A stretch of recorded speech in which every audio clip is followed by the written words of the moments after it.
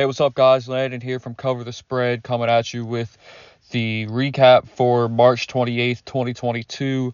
We had a decent night over here. We went 3 for 2. We profited, which, anytime you get profit, that's pretty good. So let's get right into the recap. Our first pick was Trae Young, over 29.5 points. It was a pretty disappointing night for him, at least as far as shooting goes. He had a pretty good game. I think he ended with 13 assists. It's pretty nice for him. I was expecting him to do a lot better with the shoot game, played against the Pacers, and they have no reason to win this game. They have no reason to try. And the Hawks, they have every reason to want to win. So they did pull out the win, but Trae Young had a pretty bad shooting night. He was passing the rock around, though, so 13 assists is pretty nice. Our next pick, we had Nikola Jokic, over 40.5 points and rebounds. That was the lock of the day by far, easily hit. And I want to mention, whenever teams are on a back-to-back and already a bad rebounding unit, playing against a powerhouse like Jokic, especially whenever that team is on a back-to-back and traveling, and it's the second leg of a back-to-back, it's always a nice bet. That's something I love to look for, because jet lag is a real thing. So Jokic hit that 40.5 points and rebounds easily.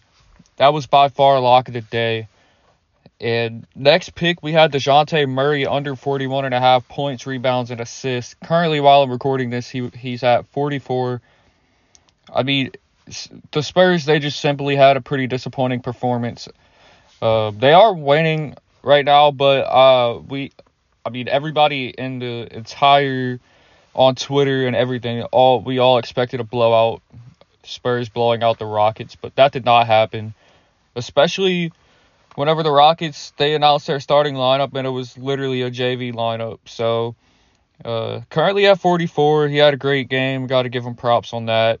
This is now the second time out of 14 career games against the Rockets that he's hit. And I do want to mention, sometimes the data is there and you make the right play.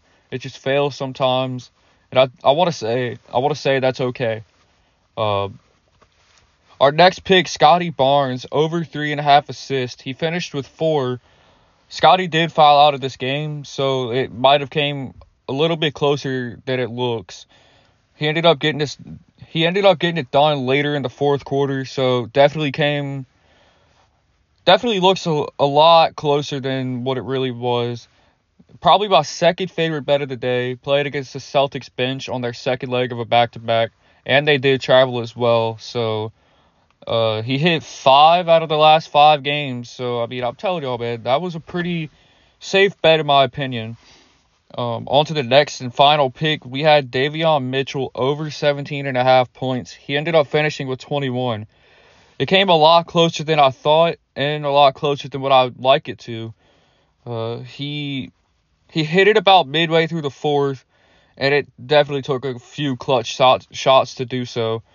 He's now 4 out of 4 games on the over 17.5 points with Fox being out of the lineup due to a hand injury, I believe it is. Just to go over a little bit of a conclusion, we went 3 and 2. And guys, my strong suggestion every single day is just to take set yourself a units limit. Take that units is your bet amount. Take your units and bet 1 unit per play. And tonight, if you did that, you did profit, even on a 3-2 night. Tomorrow's going to be a good day to bounce back. I'm loving some of the games there, and we'll definitely do better tomorrow.